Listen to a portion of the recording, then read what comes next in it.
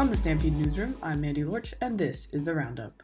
Welcome back from a week of wild weather. Here's to hoping for a week of milder temperatures and sunnier days. On campus, Grocery Bingo will be held tonight in Upper Seeger at 9 p.m. Come out and try to win some groceries to avoid having to go to Walmart.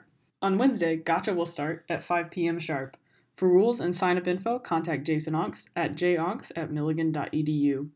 You can also contact him if you're interested in the Thursday night snow tubing trip to Ski Beach. Weather permitting, the session will begin at 6 p.m.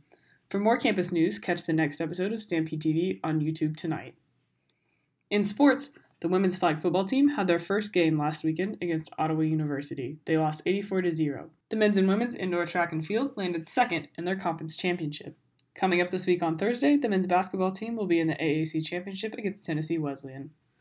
In world news, Texas remains in a state of crisis after a severe winter storm wiped out the state's power grid, leaving millions without electricity. In the wake of the storm, while power is slowly being restored, still millions are without clean drinking water due to the storm's damage to water lines. Tensions mount between Australian legislature and tech giants Google and Facebook over new regulations requiring the corporations to pay news organizations for linked ads. Last week, the FDA approved the use of the Moderna vaccine. Like the Pfizer vaccine, it is a 2-dose shot but requires less cold temperatures and ships in smaller units for easier transportation. The earliest shipments of the vaccine rolled out yesterday.